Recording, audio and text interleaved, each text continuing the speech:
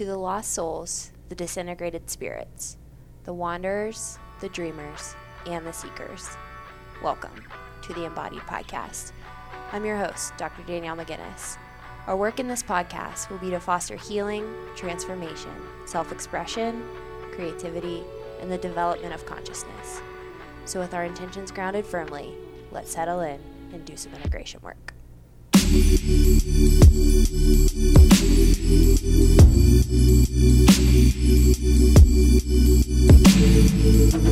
friends, happy Sunday and welcome back to another episode of the Embodied Podcast. If you guys are loving what you're hearing on the show, I would really appreciate it if you slid over to iTunes, dropped a 5-star rating, a written review, and just let me know what you are loving about the show, what you want to hear more of. Any and all feedback is always welcome.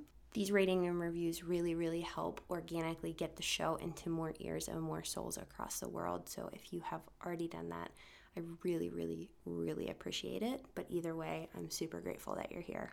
So before we get into today's show, I want to just give you guys an update that we have 1 week left before my fiance and I, our 4th book club begins. So this book club, we are doing He and She, 2 books, but they're short books, by Robert Johnson. He is a Jungian analyst. He's a scholar. Really new type of selection for our book club. These 2 books are basically taking 2 myths, so the Grail myth and unpacking masculine psychology, and the myth of Psyche and Eros to unpack feminine psychology. So if you are interested in the depth psychological space, the Jungian world, or if you're just interested in joining a community of like-minded individuals that have super deep, rich conversations once a month, you can head to the link in the show notes and check that out. It is pay what you want, so this is a way for Rick and I to give back and make this super affordable for people who want to be surrounded in a community, and you get to choose the price based on what your budget is. I would love to see you there, and we start next week. You don't have to have anything read by next week. It's just an orientation call, and we're really looking forward to it. So we will see you there. So diving into today's show, please have grace for me. I'm coming off 2 days on Zoom immersed in depth psychology and archetypal psychology. This is my residential weekend, and no, I don't record these podcasts way in advance. I just kind of go with what's circling in Psyche, and I hadn't recorded Sunday's podcast. So here I am after 2 days on Zoom being inundated with Psyche, and I wanted to record a podcast that was a reflection of what I've learned over the past couple days. So grace in that process, because I think it's always hard to communicate these mysterious experiences of Psyche and try to put them into words. So the fact that so many of you out there are listening or interested, I'm like, love that. I'm like so excited by that. So today I'm going to unpack the statement that often pops up, in passing or in personal development books. The statement, it is what it is, and how truly paradoxical that statement can actually be. Because on one end of the spectrum, if we look at that, it is what it is. I think the attempt there is saying, accept the situation because you cannot change the situation. But I think that on the other end of the spectrum, that statement is really invalidating for the mysterious forces underneath that are orchestrating what is to try to get your attention. And so I wanted to really just explore this today on the podcast, just navigating that paradoxical space of active acceptance of what is and like relativizing our position to control, but also not stopping there. We want to kind of lift up and ask questions and see through what is, and ask like, what is happening? What gods are working through this situation at this time, what myth or greater story is trying to unfold in this experience of what is. Because if we just accept what is, it can be really invalidating to our suffering. It feels almost incomplete. And if we start to pull that back and look under that and kind of circle around it, we can start to see how acceptance of what is isn't just a passive acceptance. It's this active participation with Psyche to try to understand and interact with the greater myth that's unfolding from this experience. And I think something that I have really taken away from this weekend in particular so far is how in archetypal psychology, literalism is really the enemy to the archetype, because the archetypal experience is very dynamic and it's ever changing, and it's going to have a similar pattern, but it's going to affect people in very different ways based on the way that their personal myth is unfolding. And if we literalize what's happening to us, what can happen is we turn that archetypal experience into this static, stereotypical experience of a situation, and that leaves us kind of stuck. Our feet are in the mud of suffering without anything around us to help us navigate the greater experience of all of what's happening. So he says on page 144, when we neglect the image for the idea, then archetypal psychology can become a stereotypical psychology. Then the precise detail of an experience, just as it is replaced by a general idea of it.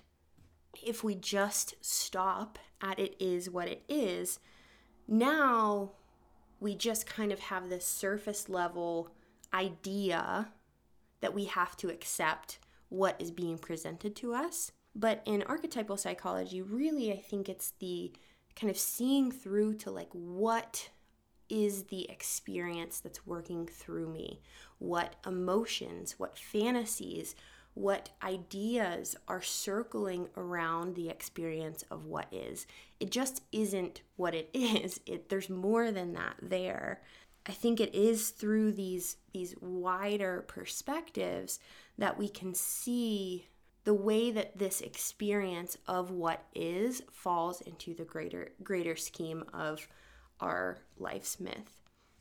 On page 149 of this book, Revisioning Psychology, he quotes Norman Brown by saying, "The thing to be abolished is literalism, the worship of false images. Truth is always found in poetic form, not literal, but symbolic, hiding or veiled, light and darkness. The alternative to literalism is mystery. Now, mystery is not a class of events different from literal events, but is those same literal events just regarded differently. Literalism prevents mystery by narrowing the ambiguity into one definition. It hardens the heart, preventing deeper penetration of the imagination." I think that is so incredibly important.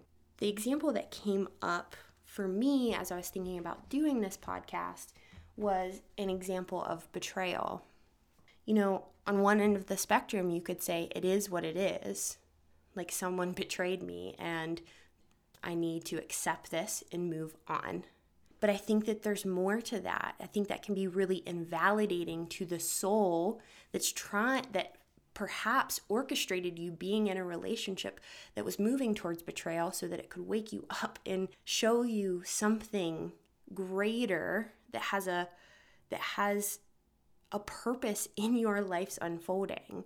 And I think that if we take this example of betrayal and we don't just accept the betrayal, but we ask the question, what and who is happening in this betrayal? So for example, betrayal, Hillman talks about in his Cynics and Puer book about any experience of betrayal is a widening of consciousness of a part of you that was maybe stuck in a very naive psychological space.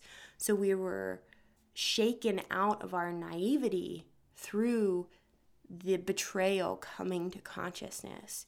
And so it's not just accepting the betrayal for what it is, it's seeing that there's a greater theme that's unfolding underneath the experience of betrayal.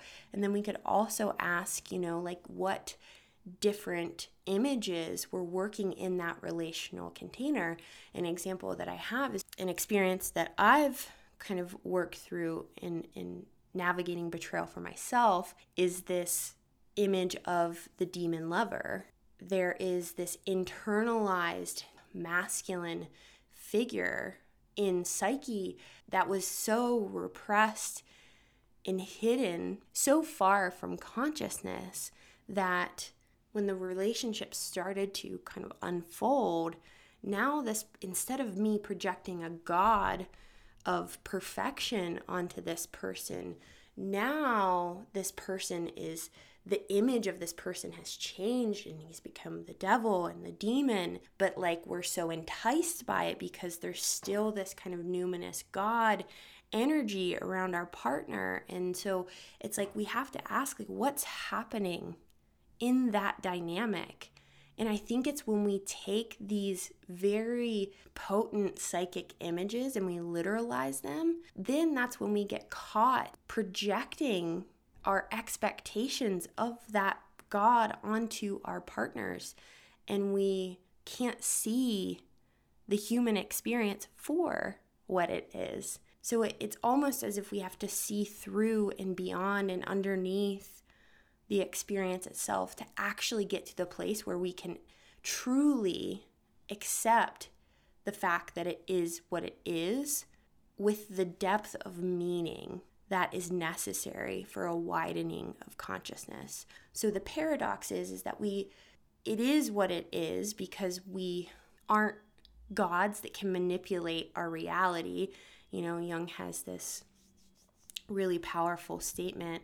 When we think that we have our complexes have us. So that coming to grips with we aren't the sole creators of our reality, that there is a greater psychic unfolding and orchestration that's working behind the scenes. So on one end, we do have to accept what is. But then also there's another side of that paradoxical statement where that's not the end all be all. We can't just take that literally and try to move on without seeing the deeper wisdom that is encased in that experience of what is. And so I think it is just asking questions. What we talked about in my residential was moving from this literal space to a metaphorical space and asking, what is this about and what is really happening here? Something my professor said that really was profound to me is exploring the whatness of what isn't an attempt to be objective. It's an attempt to understand the experience of the thing that has happened and is happening. And so we have to turn to the experience and let it tell us what it is. And that's where we start to really transform the way that we interact, and we can see the symbolic unfolding of our experiences. And we don't just stop and say, oh, I had this fantasy of punching somebody in the face, so that must mean that I have unprocessed anger within me. There's more of a story there than that. It's we have to see what is held in that emotion itself. What is that emotion trying to communicate? What is happening in that experience? Where is that fantasy taking us? What is that trying to tell us about the mystery of our soul? And I think that that's where we can really get into trouble when we start to demonize the things that are. We don't have a capacity to see beyond and see through it. And so that's, I think, saying it is what it is somewhat of a protection from going into the mystery and a protection from the deeper exploration of what the soul is trying to communicate. Because, something that Hillman is pretty adamant about saying is, if we look at the Greek pantheon, the gods aren't necessarily concerned with us being happy. And so we need to look at our experiences filtered through that lens as well, because our situations aren't just moving us towards a greater happiness. It's, I think, trying to put us in greater relationship with the mysteries of our soul. And sometimes that requires a lot of death and suffering, and there isn't happiness in it. But in that, if we can take a perspective of the metaphorical and the symbolic, we can find meaning in that, and we can find what enters when we explore to the depths and find meaning, is that a sense of aliveness returns. We don't feel so deadened by the experiences of life and what is. And I think that's about all I want to say on the paradox of what is. I think I'm just kind of circling around this paradox, which is exactly how the soul likes to move in circles and just slowly weaving patterns. So the last thing that I wanted to share with you guys is that the early bird waitlist for my next cohort of Born to Heal, starting in January 2022, is now open. This is my 12-week signature group program for women who are really looking to explore the mysteries of their human experience, connecting a deeper depth to their unconscious territories, bringing them to consciousness, and being in greater relationship to the mysteries that lie within them. It's a 12-week course that you can use for a lifetime. There's nervous system work, emotional work understanding complexes, understanding ego, understanding relational blueprints, boundaries, compassion, forgiveness, and it's all filtered through kind of the way that I'm exploring what I did in the podcast today, is that we have to try to understand the deeper patterns of what is unfolding in your life. So it's definitely not a reductionistic type of course where it's going to give you the answers to this is why I am the way that I am. It's really opening a realm of soul, and for you to take steps to walk closer and to be in greater relationship and have a greater capacity for you to feel closer to the greater mysteries that are working within you. And so if you are interested in that, you can find more information for the course and all of the details and the application to get on the wait list if you go to the show notes. And I would love to see you there. This is such a rich community. It's my 8th cohort that I will be running through Born to Heal. So I'm super, super, super excited for that. With that being said, I will talk to you guys on Thursday. Bye, guys.